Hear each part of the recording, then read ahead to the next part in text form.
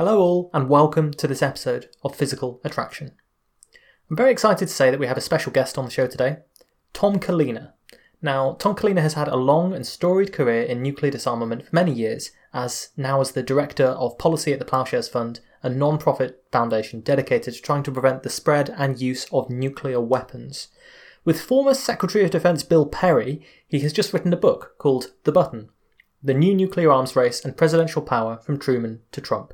And this is a book about the past, present and future of nuclear weapons.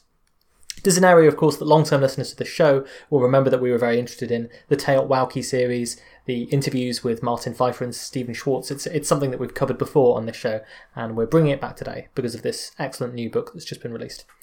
We had a fascinating discussion about the risks to all of us from current nuclear policies and how we can, in fact, easily act to reduce those risks. Without further ado, then, the interview. First of all, Tom, thanks very much for coming on the show. It's a pleasure to be here. Thanks for having me. I want to start by asking this. You've had an incredible career in nuclear disarmament and arms control for several decades now. It seems clear to me that trying to do whatever one can to reduce the risk of a nuclear war is clearly a noble thing to do. But what made you decide that you wanted this to be your life's work? Was there a specific moment or memory that you have when you realised that this was what you wanted to dedicate your time to? That's a great question, and I'm not sure there really was. I knew I wanted to get into this work when I was in high school, and just to date myself, those were the Reagan years, and it was at the end of the Cold War when people really thought we might get into a nuclear exchange, a nuclear war with the then Soviet Union. And so, this was sort of the issue of the day as climate change is now. Or other, top hot button issues. And so I wanted to get involved. I got involved in high school. I was involved in college, in campus organizing. And I just kept doing it. And, I kind of figured that this would just be kind of a fun thing to do. And eventually I would get a real job. But I just got lucky in that I sort of went from one job to another. And I'm still doing it. So I can't say there was ever one point where I said, I'm going to dedicate my life to this, but that's just kind of how it turned out. And it's worked out great. Yeah, it's interesting. The campus organization, I spoke to Stephen Schwartz, who wrote the book Atomic Audit about US nuclear weapons some years ago now. Sure. And he said that it was the campus organizing that got him into it as well. So coming on to The Button, which is this book that you've co-authored, it's out recently, with the former US Secretary of Defense, Bill Perry, who was Secretary of Defense under Bill Clinton. Now this book, it's a fascinating mix of a warning about the dangers of nuclear weapons, the recent history of the efforts towards nuclear disarmament, much of which you've been involved with, and a call to arms for further action in the future. And one of the things that you highlight very early on, and that has become quite topical over the last few days, is that a lot of people have misconceptions about nuclear weapon systems and who actually has launch authority. And the book opens up with a kind of doomsday scenario where the consequences of how the system is set up at the moment become startlingly clear to the reader. Would you like to discuss that? Sure. I think one of the main ideas of the book is to educate people just how dangerous our current nuclear launch policies are, and to remind people that even though the Cold War ended 30 years ago, nuclear weapons haven't disappeared and the nuclear dangers haven't disappeared. And the main danger that we think is underrepresented in the current public discourse is the danger of blundering into nuclear war by mistake. We really don't think the good news is that we don't think there's much of a risk of an intentional nuclear war. We don't think either the United States or Russia is going to, in a premeditated way, launch a surprise attack against the other. For the simple reason that it would be national suicide. Any nation that launches that kind of attack is not going to wipe out the ability of the other country to retaliate. So a devastating nuclear strike will come back at you, and you will pay the price. So neither country has any incentive to launch a first strike.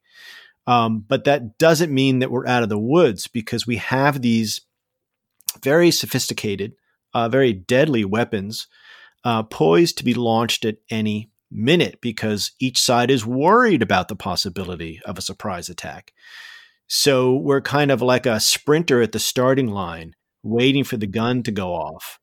But the gun hasn't gone off for 75 years, yet we're still there. We're still waiting for that shot to take off. And so as you see with runners on the starting line, there's false starts all the time, right? They think the gun's about to go, so they jump.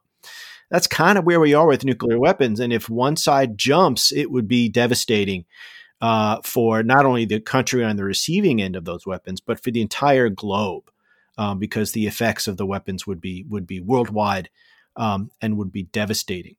So the scenario that we paint at the beginning of the book is kind of a bumbling into nuclear war scenario, where the president is playing golf and he gets a phone call saying that hundreds of nuclear weapons are on the way.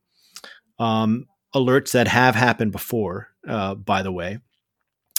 And the president just has minutes to decide what to do before those weapons, if real, land and destroy all the land-based ballistic missiles. Because, of course, the United States has land-based missiles, submarine-based missiles, and bomber, airplane-based nuclear weapons.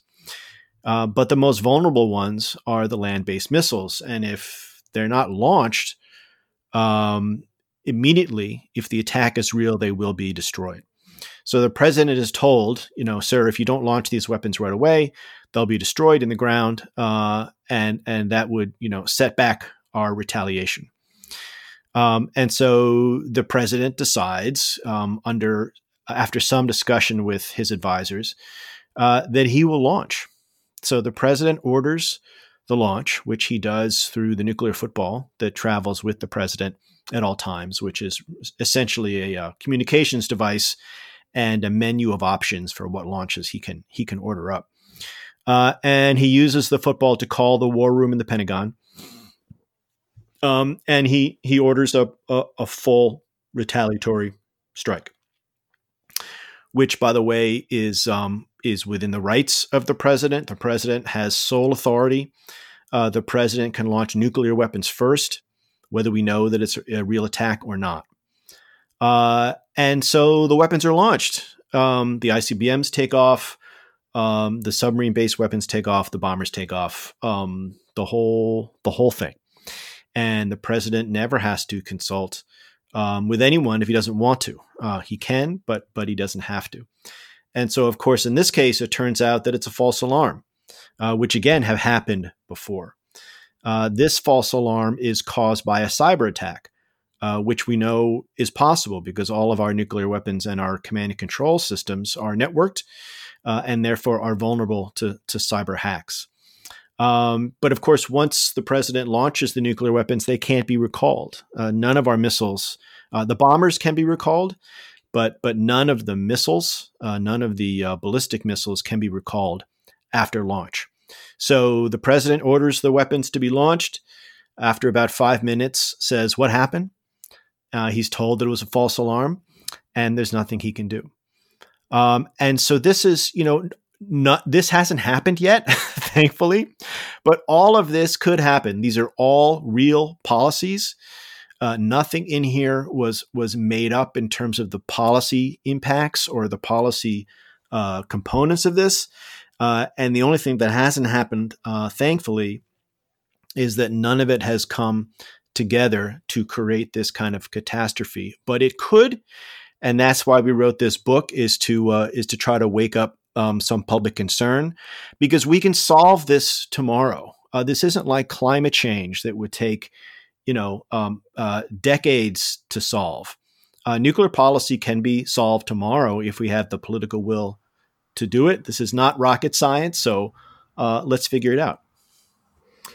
Yes, I think it's such a sort of chillingly realistic thing that the scenario is portrayed at the start. And I think, again, there is this major misconception that you must run into all the time. In fact, I read you did a Reddit Ask Me Anything yesterday, and the sort of top comment with people saying they were sort of in disbelief that this might be true, that the president has sole launch authority, And they were sort of thinking, well, is there not some complicated process? Do they not check? Is there no consultation that has to happen beforehand? But the protocol is that if the president orders it, the order is carried out.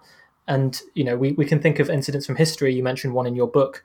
A depressed Richard Nixon at the height of Watergate is drinking heavily. And his defense secretary, Schlesinger, supposedly quietly tells people, I'm concerned about the president's mental stability. If he orders a nuclear strike, don't obey. And we simply don't know, in my view, what would have happened if Nixon had, in a sort of fit of drunken pique, ordered a strike. Now, in between scheduling this interview and the interview actually happening, today is October the 8th, the president at the moment became ill with COVID-19, which we know can be fatal. He is on a steroid drug, dexamethasone, and people have speculated around how that may affect his mental state. Luckily this stuff where the president's incapacitated, I suppose, for a short period of time didn't happen in the midst of a nuclear standoff, or it could be even worse. Now, I know there's fans of Trump who might think this is hysterical, but then half of them also want to say that, Biden is this guy who isn't mentally fit to be president, who takes his orders from radical communists and all this sort of thing. So I think there might be a universal point there that we don't really want to have anyone having this amount of sole power and authority without any checks on it.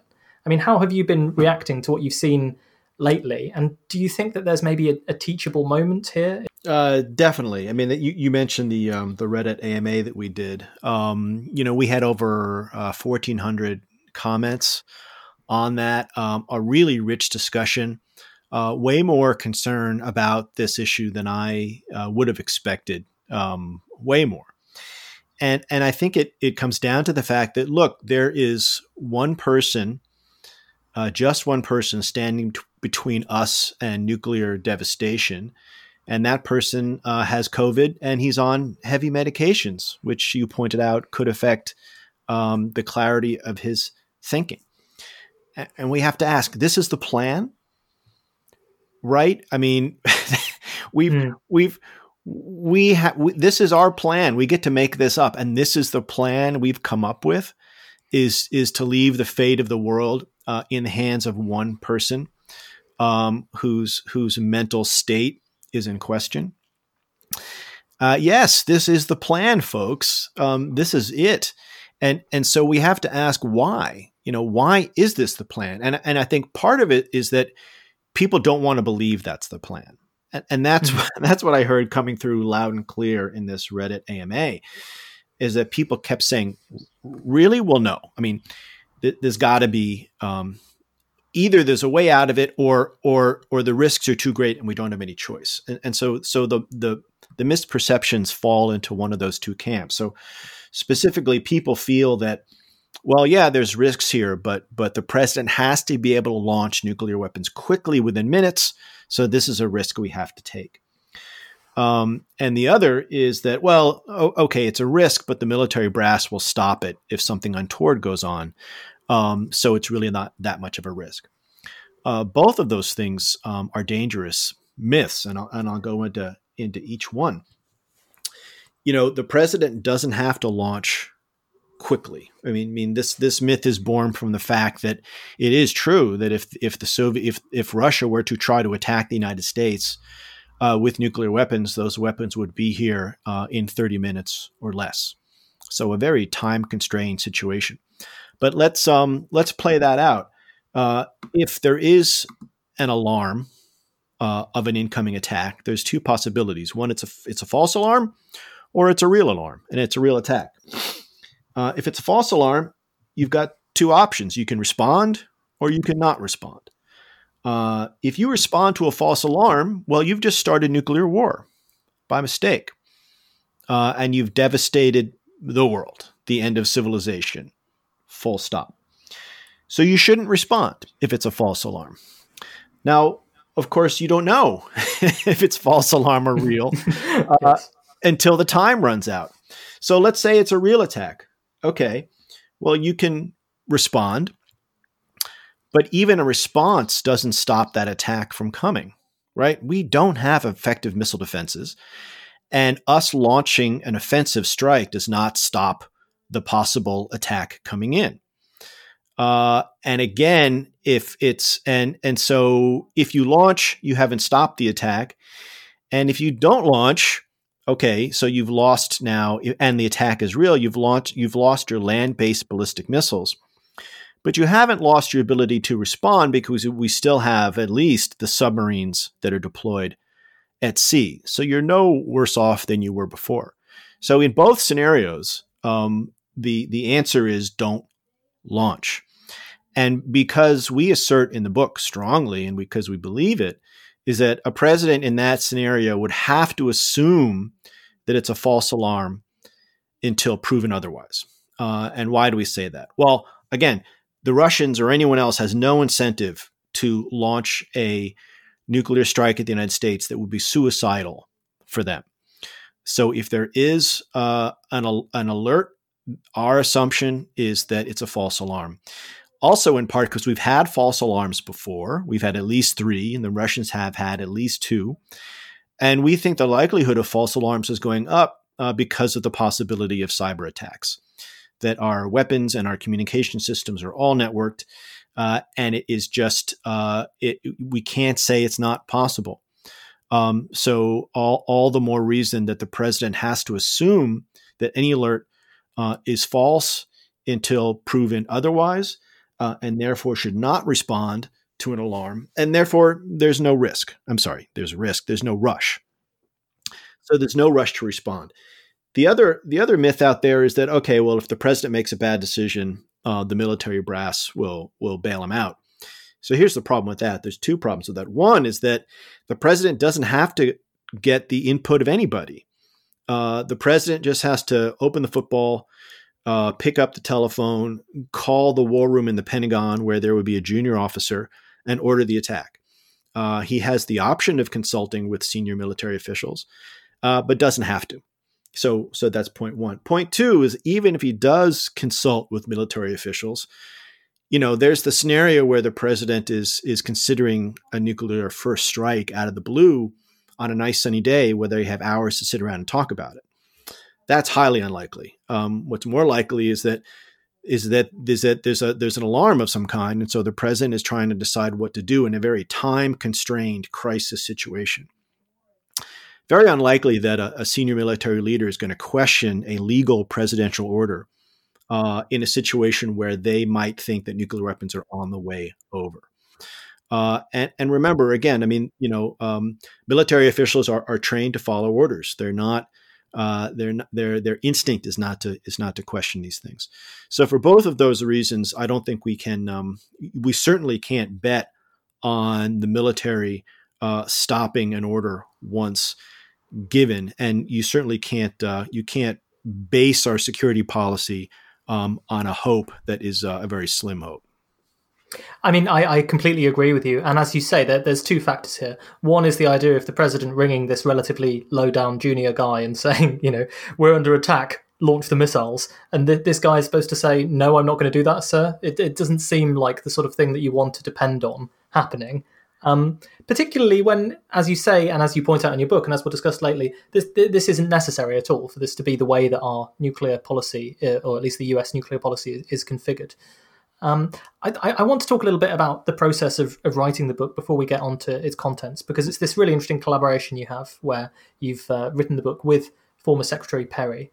So I want to ask about a couple of things. First is how you came to know him and decided to write the book together. And the second thing is, do you think his experiences in sort of the room where it happens, I suppose, to quote Hamilton, when it comes to nuclear decisions have led to his desire to see a world that is safer from nuclear weapons than it is today? My first experience with Bill Perry was when he was Secretary of Defense in the Clinton administration. I was at that time at a great organization called the Union of Concerned Scientists, working to end U.S. nuclear testing, which I'm happy to say we haven't done since 1992. And he was Secretary of Defense, and so we were pushing for a nuclear test ban treaty to be supported by the Clinton administration. Very heated debate. A lot of people on the wrong side of that debate. Bill Perry was on the right side of that debate. So I earned some early respect for him. He then left government, and some years later, when I was at the Plowshares Fund, where I now am, started working with him on other issues, and collaborated with him on a report where he wrote an article on the need to phase out our land-based ballistic missiles. And then that became more of an ongoing relationship where we both shared that goal and saw the danger of rebuilding our arsenal of land-based ballistic missiles, and started working together towards that goal. I would organize visits for Secretary Perry to Capitol Hill to meet with members of Congress, for example, or organize press conferences where he would speak. And then that eventually evolved into writing joint op-eds on the issues that we both cared about.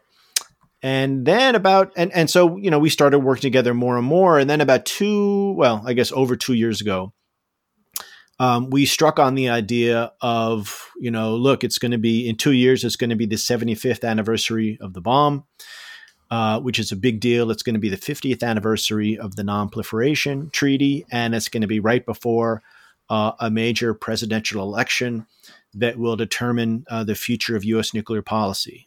This would be a great time to do something different, something out of the box. And a book seemed to fit the bill. In other words, people pay more attention to a book than they do to an article. So this is something we could do to kind of shake things up and bring more attention to the issues. I was excited about it because I had never written a book, so it was a new thing for me to do. The opportunity doing it with Secretary Perry was really thrilling. He's someone that I have great respect and admiration for. And I think from his perspective, he also wanted to, he's in his 90s, he's getting older, but I think he felt he had one more book in him. I think it was, probably attractive that someone younger with maybe a little more energy would spend some time doing a bunch of the writing. And I think he was looking to write a book that was more for public consumption rather than expert consumption. And certainly that was the direction I wanted to take. And I've spent my career trying to explain these issues in simpler terms to people that haven't spent a lot of time thinking about these issues.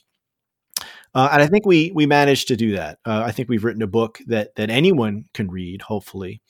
It isn't just for the experts, but for people that care about these issues. And so, having, maybe my ability to write in a simpler prose, but still bring the credibility of Bill Perry along with it, I think, to me, turned out to be a very powerful combination. Mm-hmm. Well, I have to say, I think it's a fantastic book. It's the kind of thing where, I'm reading it, I'm listening to the audiobook, and I'm interrupting meals with my family saying stuff like, have you heard about this? Have you heard about that? So, did you know that in 1971, such and such a thing happened? And, it's a really fascinating thing. And the recommendations that are made in it as well, I think, which we'll come on to, I think are very useful, because people, there's a sense sometimes that we can talk about these problems and we illustrate the problem, and then we don't focus enough on the solutions. So all we do is get people sort of scared and nervous about the propensity for some nuclear war without coming up with practical things that people can push for and advocate for if they're concerned about this, if they think that it's a problem. So we'll come on to that in a little moment. One thing I do want to ask about is we've talked about the false alarm as probably the most likely threat for an accidental nuclear war to happen. Listeners to this show will remember that we have discussed the Arkhipov and Petrov incidents in Russia on our episodes on nuclear war before, these near misses that brought us close to calamity. So I sort of wanted to ask you, do you have a favourite nuclear mishap or near miss? Because these stories, they get traded around in different circles, and they're sort of anecdotes that go down in history. And there's some pretty wild things that have happened over the years. I mean, do you have a sort of illustrative story of the kind of false alarm that we're talking about? Yeah, and it's probably the one that Bill Perry was most closely associated with, because I've heard it a number of times. But it was in 1980 when Bill Perry was actually in the Carter administration in the Pentagon, and there was an alarm of some 200 nuclear weapons coming from Russia towards the United States. This was early in the morning or the middle of the night, depending on how you count it. and the warning was sent to the National Security Advisor, Zbigniew Brzezinski, and he had just minutes to decide whether to call the President of the United States, to wake up the President of the United States and ask him what to do. And Brzezinski retells this story in various places, and it's chilling because he sits there deciding what to do, and he's in bed.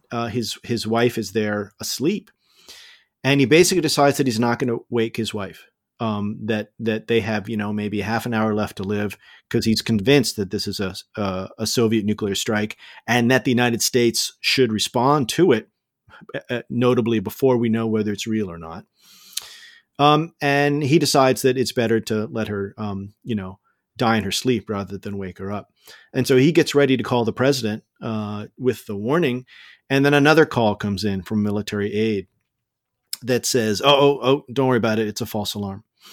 So we were within minutes of the National Security Advisor calling the president and saying, Mr. President, we have a crisis situation with hundreds of nuclear weapons on their way in from Russia, very similar to the preface that we have in the book. So again, a real situation that happened, and what should we do? Now, luckily, that call was never placed because the National Security Advisor was told it was a false alarm. But had it been placed, President Carter would have had just minutes to decide what to do. Do you launch your vulnerable land-based missiles so that they can't be destroyed by the attack? Or do you leave them there and let them be destroyed? I mean, this is the classic nuclear conundrum that is simply not necessary, because there's a real possibility that the president would have felt the need to save those ICBMs and launch them. And in this case, it would have turned out to be a false alarm, and the United States would have initiated nuclear war, leading to the deaths of tens, hundreds of millions of people by mistake, just because we had bad policy. So this is one of those teachable, illustrative moments where we have to say, why do we, and we're still, all of those policies are still in place. It hasn't changed hardly at all. You would think that at the end of the Cold War, that would have been our time to say, okay, maybe during the Cold War, we needed to take these risks because we thought there was a real chance of a Russian surprise attack, but that's certainly not possible today. So let's back off from the nuclear brink here. But that didn't happen. And to me, it didn't happen because politicians, many of whom since then, presidents, for example, understand the insanity of these policies. But because the public attention has gone away, they're not willing to spend the political capital and take the political risks that are necessary without the public support behind them.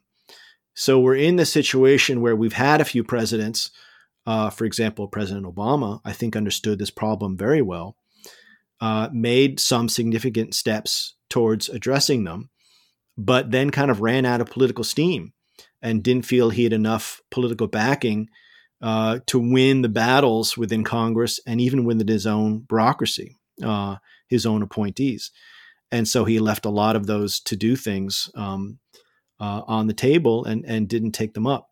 So unless we build more support, more engagement from the public, I think it'll be difficult, even if, for example, Vice President Biden wins the election in November, who I think is very well predisposed on these issues.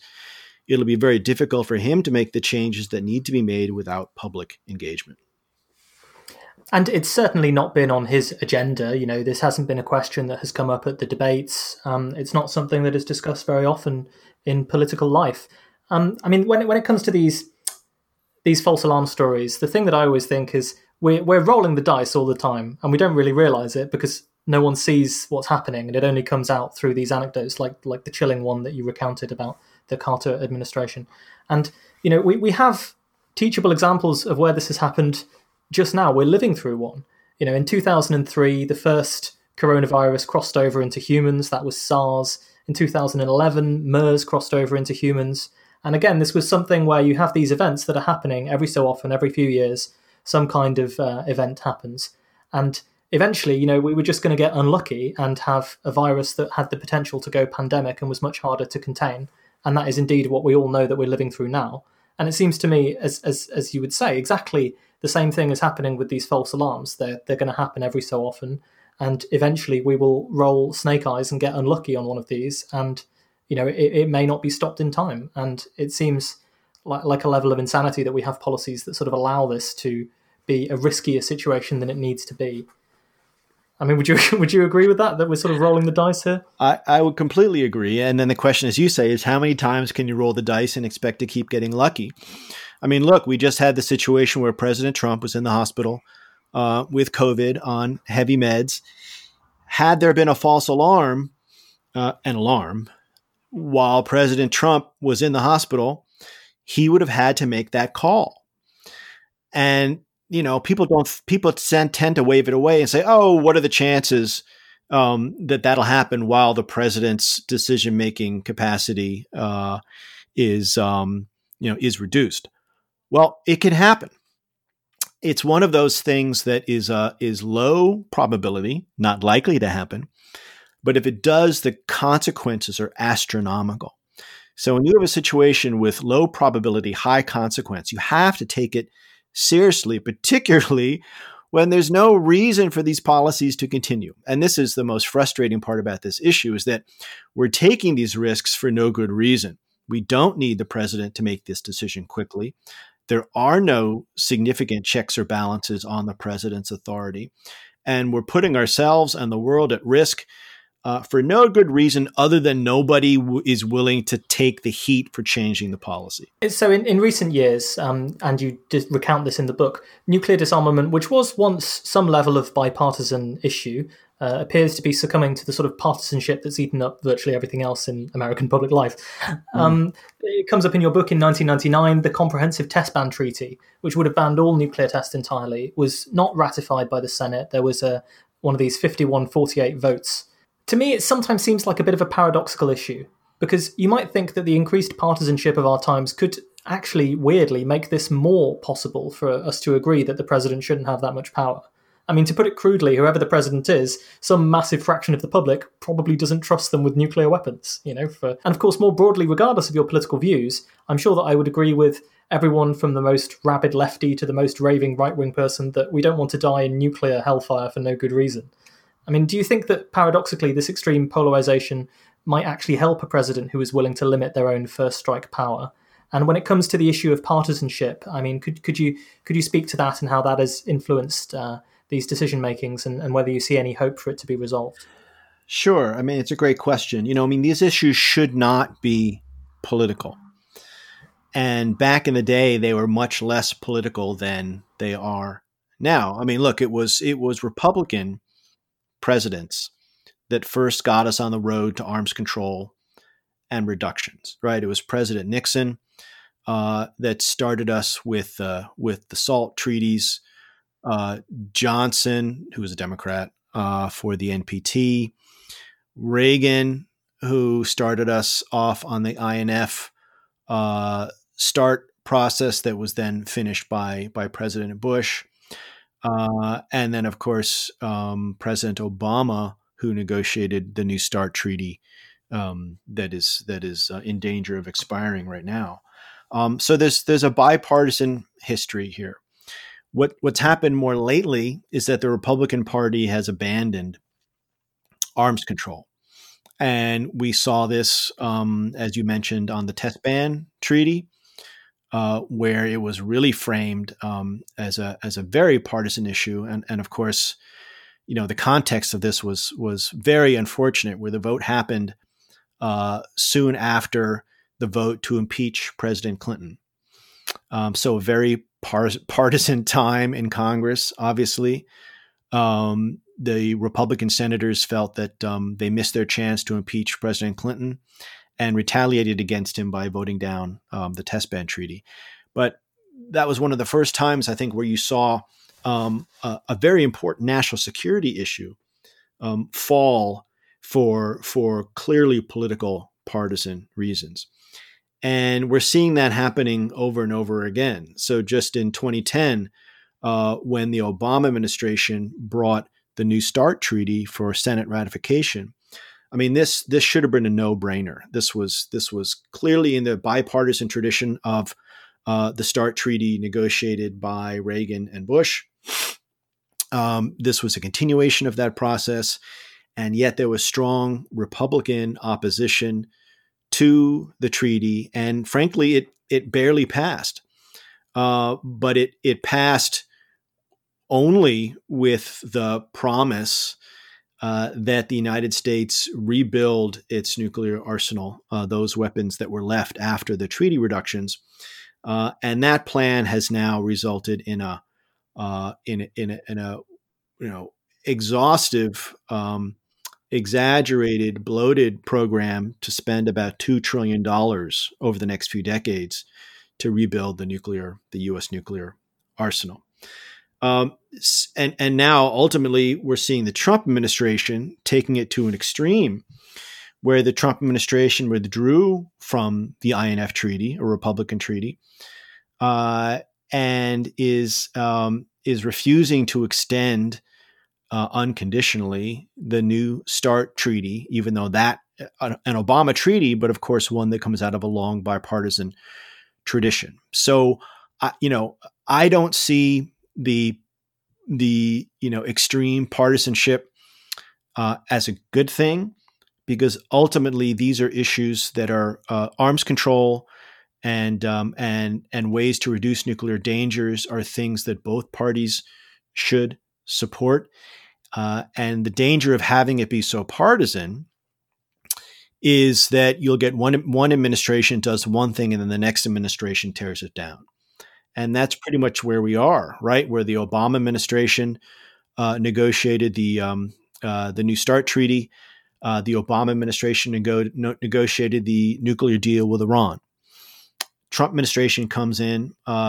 First thing it does practically is step out of the Iran nuclear deal, and now refuses to extend the New START treaty.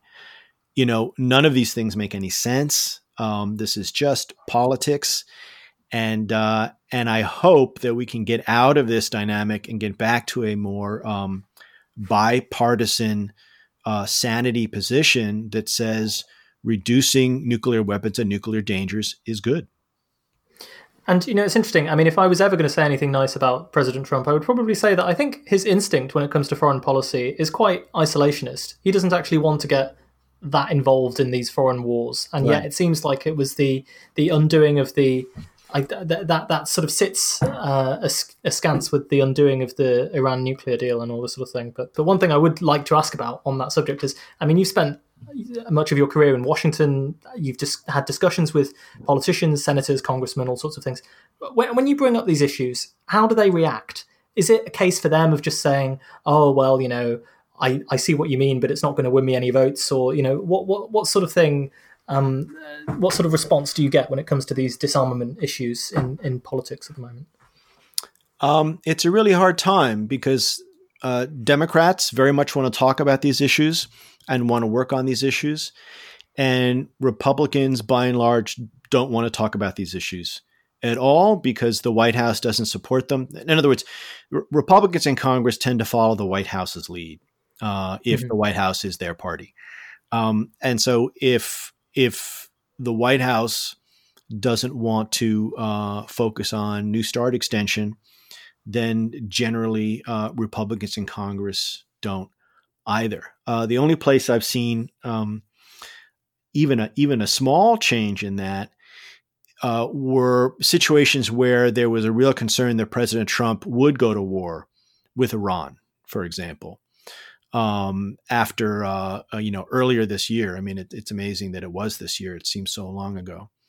But after the United States, after the Trump administration assassinated General Soleimani, the highest-ranking Iranian general, there was, and of course, then Iran retaliated, thankfully in a restrained way against U.S. forces in Iraq.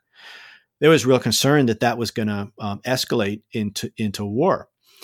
And so Congress passed legislation that was vetoed by President Trump, but passed legislation to limit the ability of President Trump to go to war with Iran in that situation, and that did attract Republican votes enough to win majorities in Congress, but not enough to prevent a presidential veto. So when it comes to issues of war and peace, we're able to find some Republican support for these things, but on less high-profile issues like the INF Treaty or the New START Treaty, things have been pretty much party line, which means that until there's a change in national leadership, these issues are going to stay stuck. And do you think it's really going to take a president to come and push for this and say, I am limiting my own power for this to actually get through the Congress as well? I mean, whether they have unified control of the Congress and the presidency aside, do you think that's what it will take for this to actually come through as a priority? I do, because I don't think Congress will ever have the commonality of view to figure this out or to agree. I mean, this is, Congress has too many people, too many different ideas, and nuclear policy is traditionally the president's business, right? I mean, the presidents have sole authority. These are the president's weapons. The president has a huge amount of executive authority and latitude when it comes to nuclear policy. So with very few exceptions, all the major changes in nuclear policy have been led by the White House, and they may get validated by Congress, but generally the White House is in the lead. And so in this case, I would hope that a future president, looking back at the experience of the Trump administration and other administrations, would say that presidential sole authority is simply too dangerous. No president's going to say, I'm the danger. But the president would say, look, if we've elected problematic presidents in the past who we don't trust with this authority, that means we can elect them again. We can't trust elections to safeguard us, to be the only check and balance on this system. We have to change the policy. And so some enlightened president's going to have to stand up and say, I don't want another president in the future to be elected and have this authority and to take this risk on behalf of the entire country and the world. So I'm going to step forward and make the change. And there's two different ways they can do this. One, they could say, I will share nuclear launch authority with Congress or some subset of Congress. And there's actually legislation in Congress to try to make this happen, where the president could not order the first use of nuclear weapons unless Congress had declared war, and specifically the use of nuclear weapons in that war. So in that case, you would have a shared authority. It would be both the executive and the legislative branch that had to approve the first use of nuclear weapons. That would be useful. That would be helpful. The simpler way would be for the president just declare that it's U.S. policy that the United States will never use nuclear weapons first. A straightforward no first use pronouncement. Because what we're worried about is that the president uses nuclear weapons first, they use their sole authority for first use. That is the primary concern. If we're actually in nuclear war, having sole authority makes some sense, because when you're actually in a shooting nuclear conflict, the last thing you want to try to do is round up 20 members of Congress or whatever it may be, because it would just be pure chaos. So once you're in nuclear war, it makes sense to sort of shorten any decision-making process to make it as efficient as possible. But in peacetime, when you're not in a shooting war, there's no reason, again, there's no rush. There's no reason why you can't extend that decision-making authority to many more people than we have it today. So those would be so either sharing the first use decision with Congress or simply prohibiting first use is the way to go. I would just add that the Vice President Biden has his own take on this, which is that Biden has called for a sole purpose declaration. And these terms get confusing. But what he's saying is that he would like the sole purpose of U.S. nuclear weapons to be to deter their use by others. I read this as the same as a no first use pronouncement. In other words, if your nuclear weapons are just to deter their use by others, you wouldn't use them first, because that wouldn't be deterrence. That would be first use warfighting. But interestingly, when we press the Biden team, they don't go for the no first use terminology. They go for the sole purpose terminology, which I think they think is easier for them to finesse. It's harder to be pinned down on exactly what sole purpose means, and I think they're worried about maybe being attacked for a no first use policy before the election. But to me, Biden's initial words in support of sole purpose are a promising indicator of where he might go as president. Mm-hmm, mm-hmm. And I should say, if a Republican president was saying the same things, I'd be the first to line up and say, well done, that's a good policy. Right. I think in the book, so you make these 10 key practical recommendations, solutions to aim and campaign for, because this is short of abolishing nuclear weapons or unilateral disarmament. This isn't what we're talking about here. We've talked about some of these already, but I'm just going to list them quickly and then maybe we can discuss some of them in more detail. So these 10 recommendations you come up with: end presidential sole launch authority, no more nuclear football; prohibit the launch on warning; prohibit first use, which we've just discussed; retiring ICBMs and scaling back the amount of nuclear weapons that we have; saving the New START treaty and going further on that; limiting strategic missile defenses. You also suggest that it's important to not wait for international treaties to work out, to engage diplomatically with North Korea and Iran, which are seen as some of the biggest threats for nuclear war, to bring the issue of nuclear weapons into the mass movement that's going on at the moment in the States, and of course also to elect a president who is committed to taking this political action that we've said is necessary here. So I think just to unpack some of these, launch on warning and first use, this is essentially political declarations, aren't they? That the policy, the nuclear weapons policy at the moment allows for the first use of nuclear weapons and allows for nuclear weapons to be launched on a warning without evidence of an actual strike. So could this just be changed at the stroke of a pen if people wanted to? Yes, it really could, which is why I said we could solve a lot of these problems in a day if we had the political will to do it. I mean, the president could say today or tomorrow that we will not use nuclear weapons first.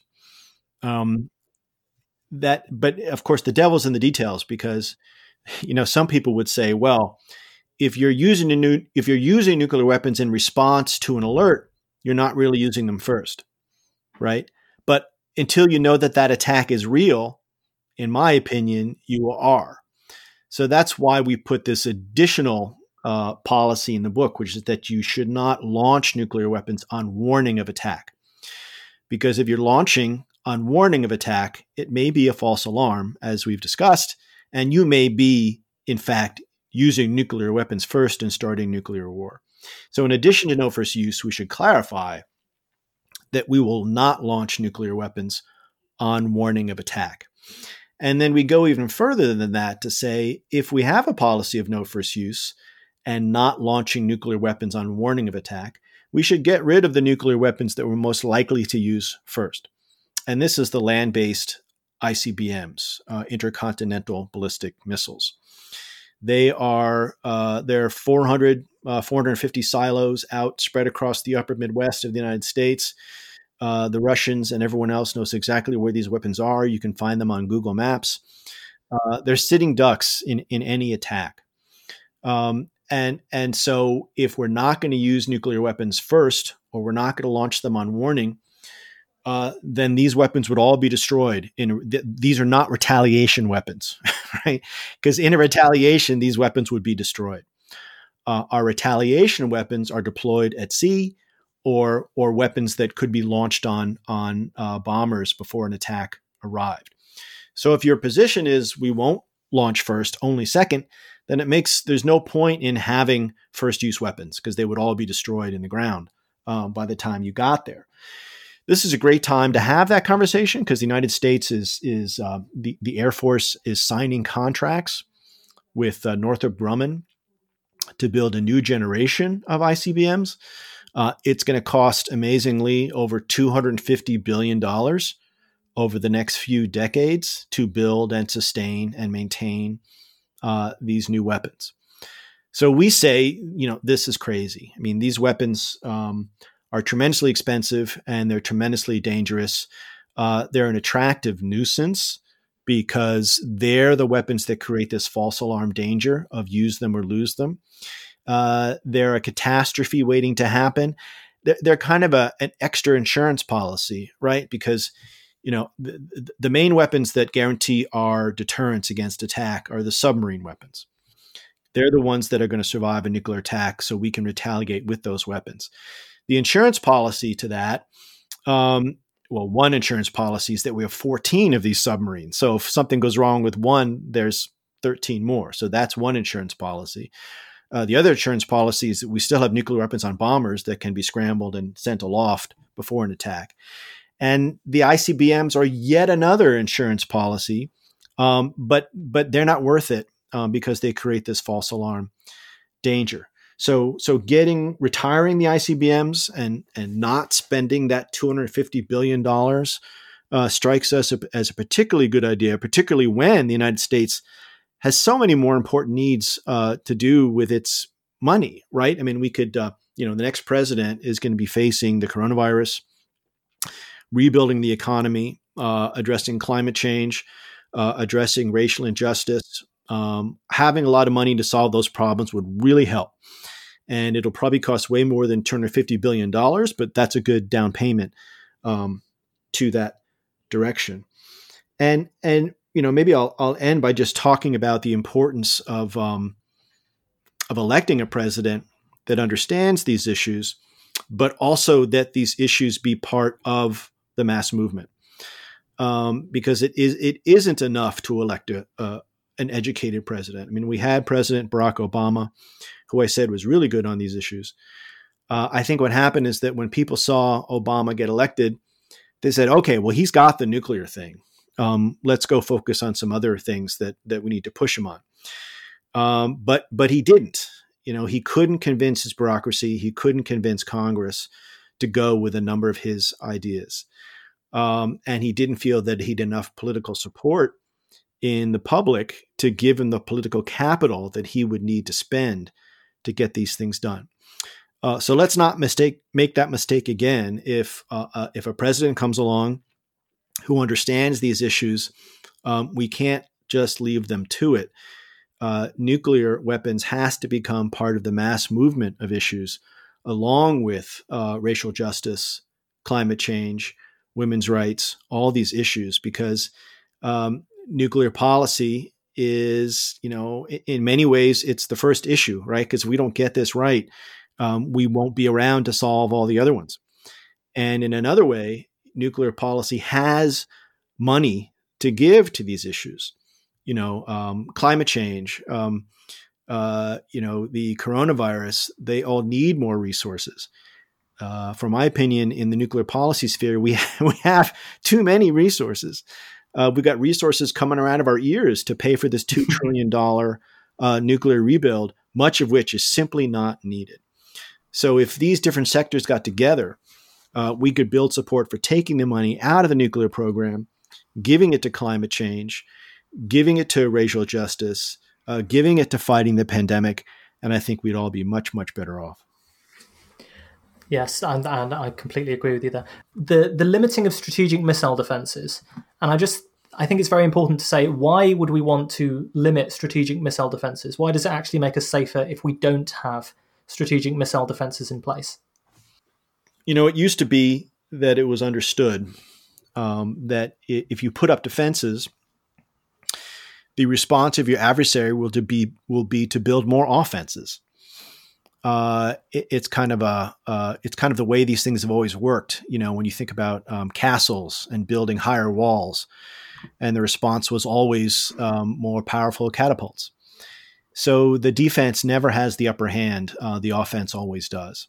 And that's why President Nixon negotiated the Anti-Ballistic Missile Treaty back in 1972 that limited defenses, because they understood that the only way to reduce offenses is to limit defenses.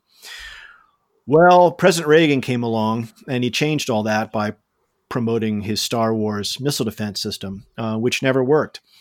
And the systems that we have today, frankly, don't work effectively enough for any president to depend upon them for reasons that I won't go into.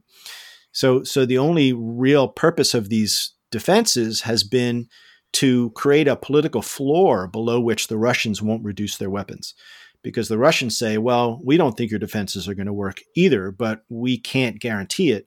So let's assume that they'll work. We'll build that into our planning, and we simply won't reduce our weapons below a certain level on the off chance that your defenses work.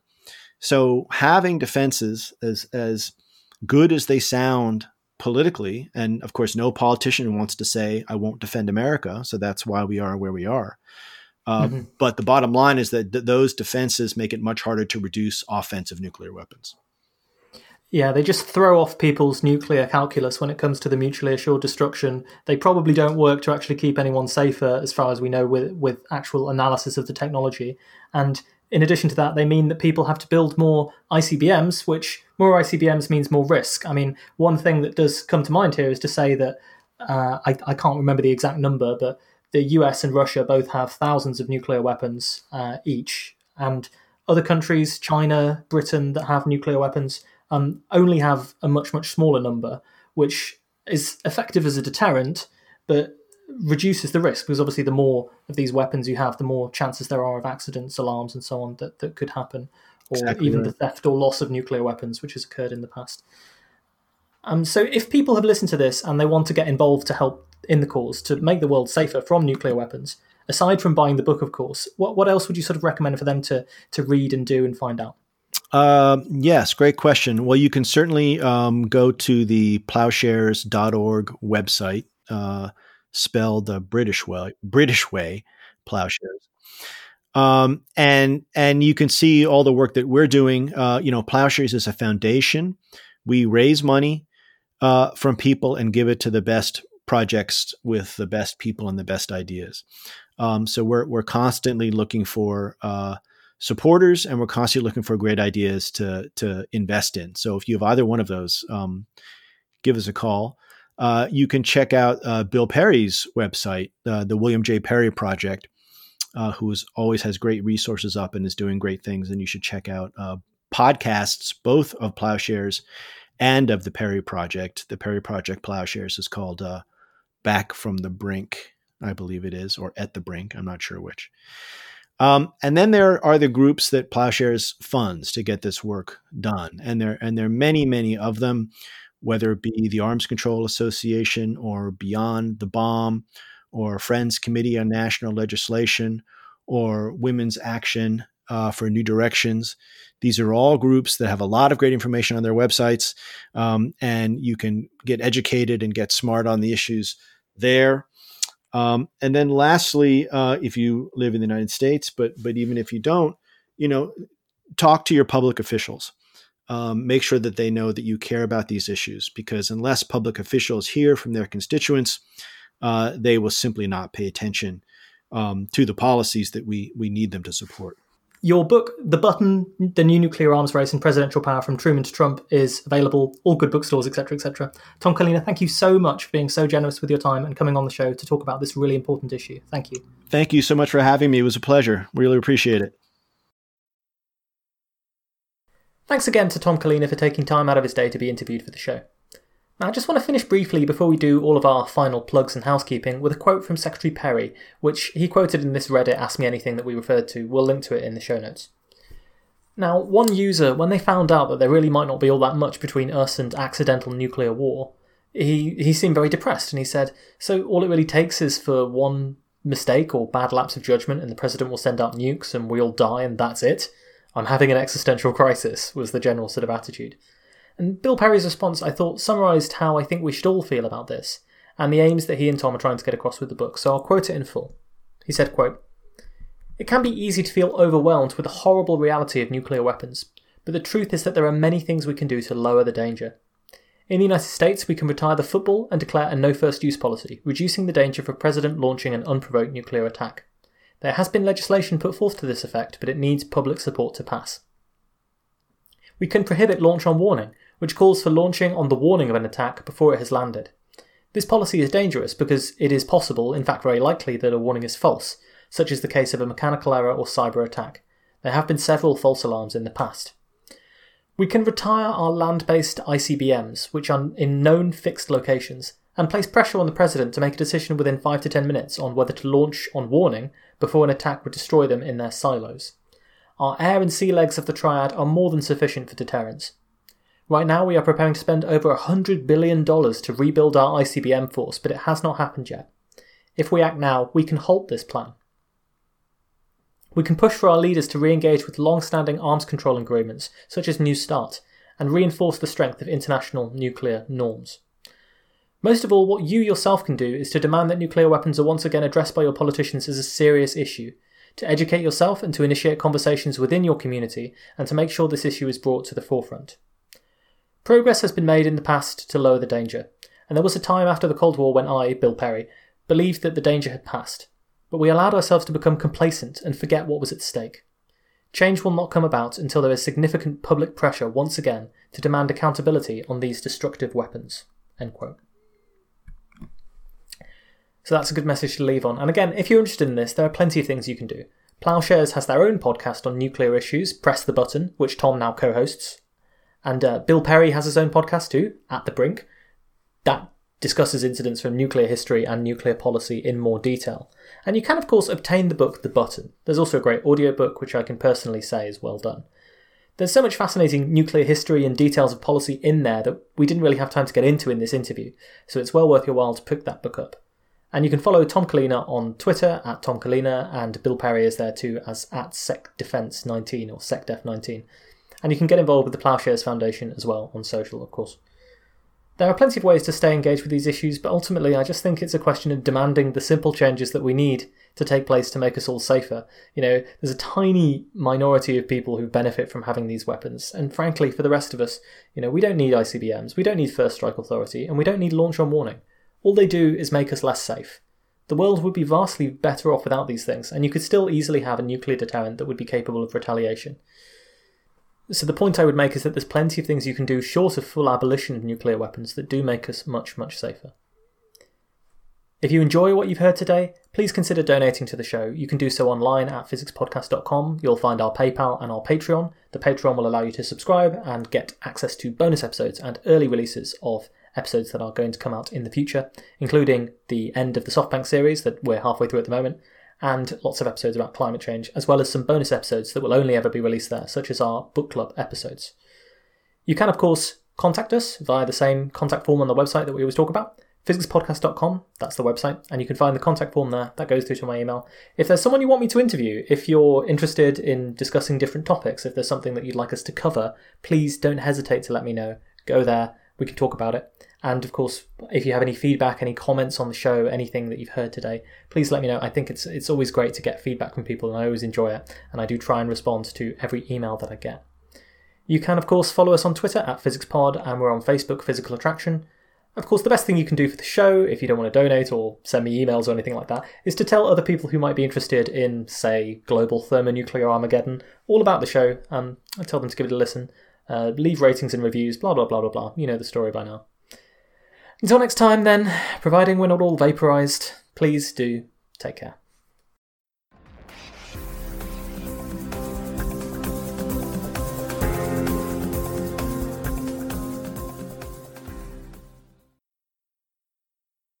I always like to end on a positive note, so here is a rousing, uplifting song which is guaranteed to cheer you up.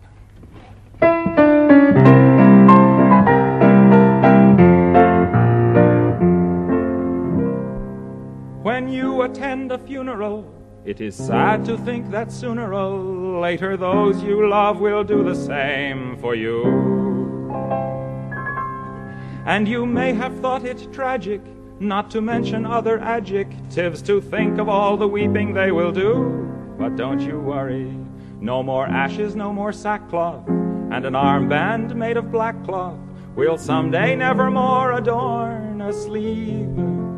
For if the bomb that drops on you gets your friends and neighbors too, there'll be nobody left behind to grieve, and we will all go together when we go. What a comforting fact that is to know. Universal bereavement and inspiring achievement. Yes, we all will go together when we go. We will all go together when we go, all suffused with an incandescent glow. No one will have the endurance to collect on his insurance. Lloyd's of London will be loaded when they go. We will all fry together when we fry. We'll be French fried potatoes by and by. There will be no more misery when the world is our rotisserie. Yes, we all will fry together when we fry. We will all bake together when we bake. There'll be nobody present at the wake.